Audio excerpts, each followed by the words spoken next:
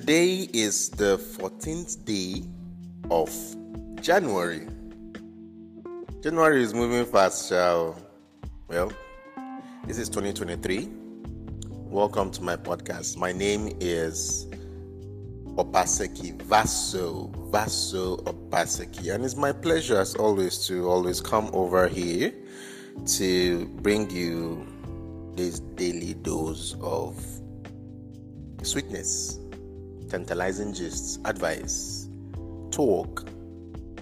You shall know what I'm talking about. I was on Twitter a moment ago, and I stumbled across a post that I feel the need to share with y'all.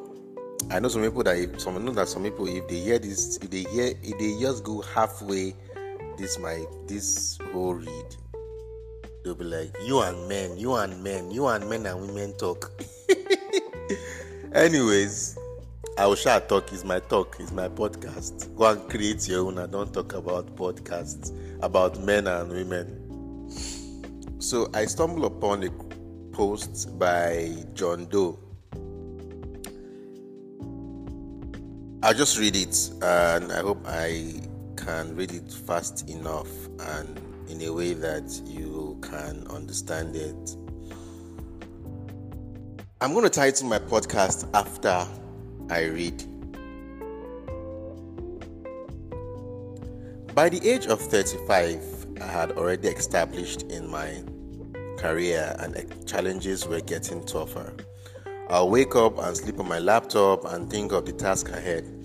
I was also faced with many career challenges which I needed focus to overcome. But I was already married, and much in fact. Except I wished to flirt around, I literally didn't have time to chase women like my life depended on it. In fact, they were the ones coming. Some don't even care if I'm married. Bottom line is that there were and still are women. This is also going to be your case as a man who's gotten to this stage. Whether you are broke or not, you still wish to chase women if you don't have any, or you wish to flirt so you can at least knack.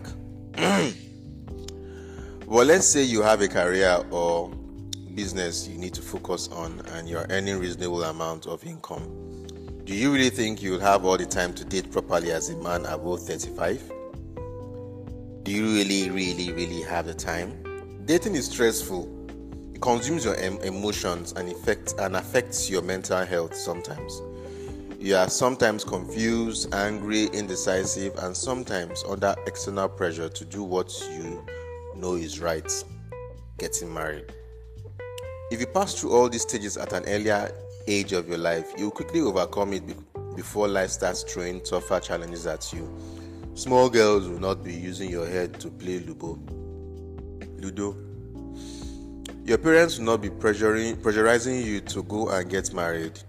You will not look at your friends and sometimes feel depressed because you wish to be like them.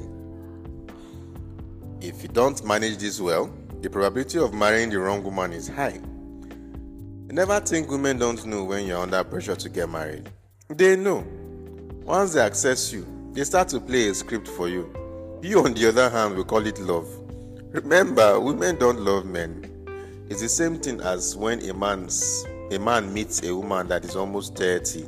He knows she is significantly under pressure to get married, so he will throw the marriage card because he just wants to knock her and clean out. When you are above 35 and obviously ready for marriage and under pressure, a 23-year-old lady will use you to play. And if you fall for it without properly vetting her, you will think you've met the love of your life. In my preceding tweets, some of you were asking me, what if the man is still not financially buoyant? Well, it's clear you don't understand the tweet, hence this thread. If you do not need to be financially buoyant to find a woman that will be your wife. You can date a woman even if you are broke.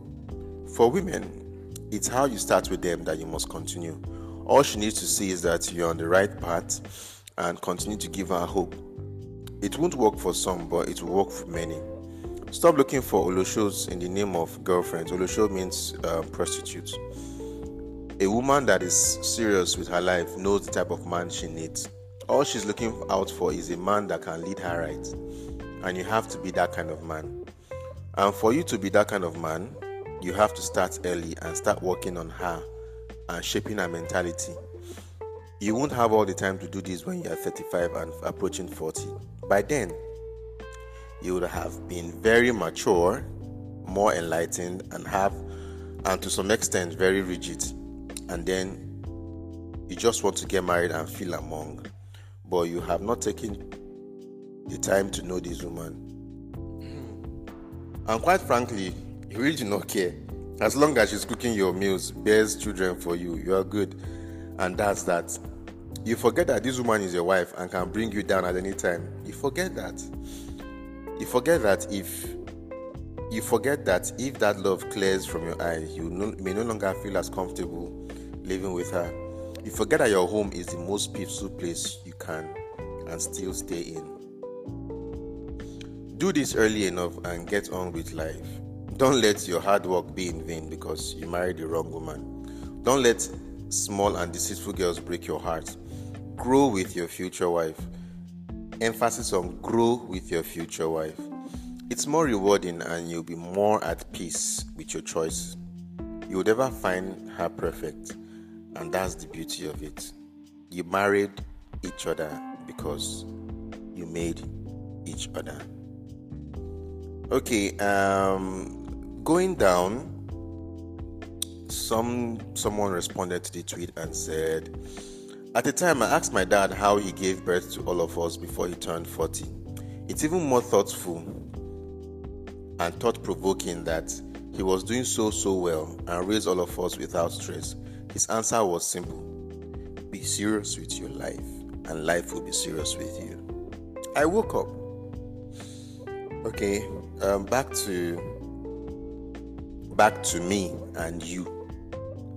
This used to be my thoughts right from when I was much younger, and I was always particular about the fact that growing with someone makes your bond evenly distributed and stronger.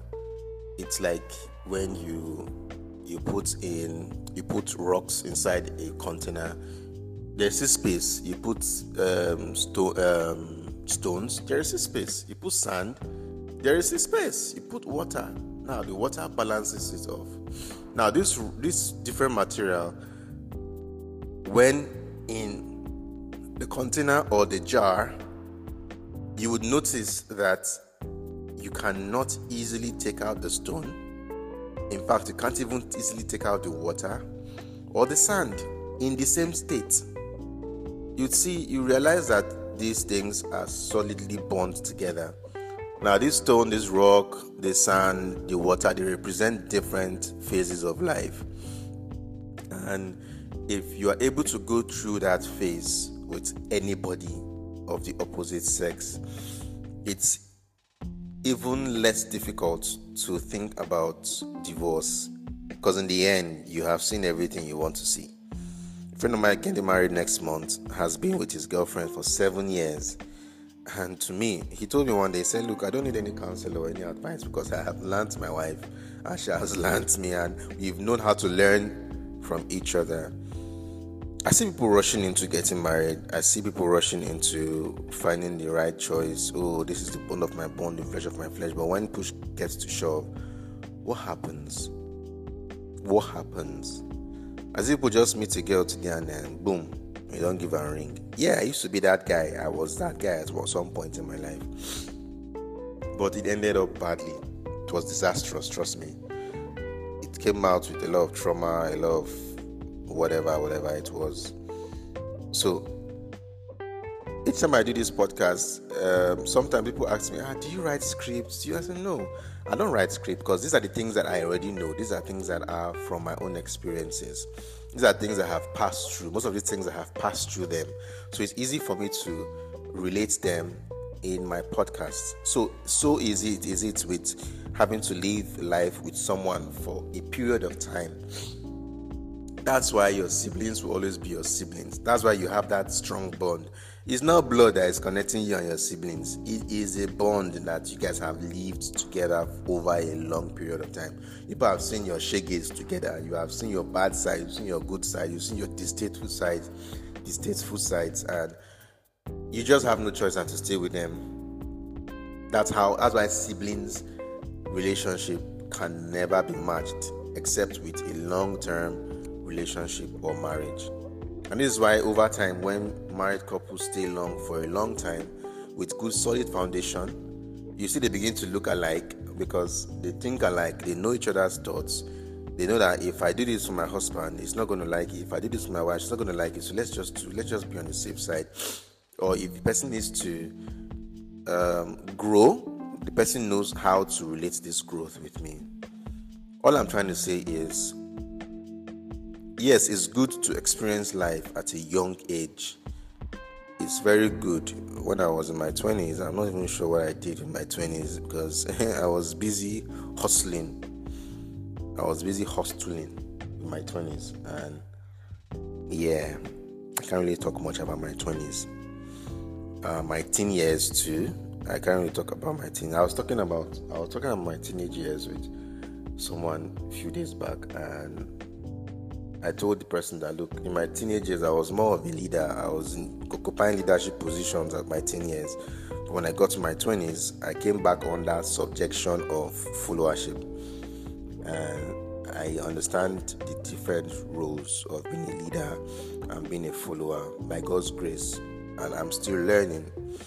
So, point I'm trying to make is, whatever you learn as a teenager, as in your 20s, in your 30s, differ.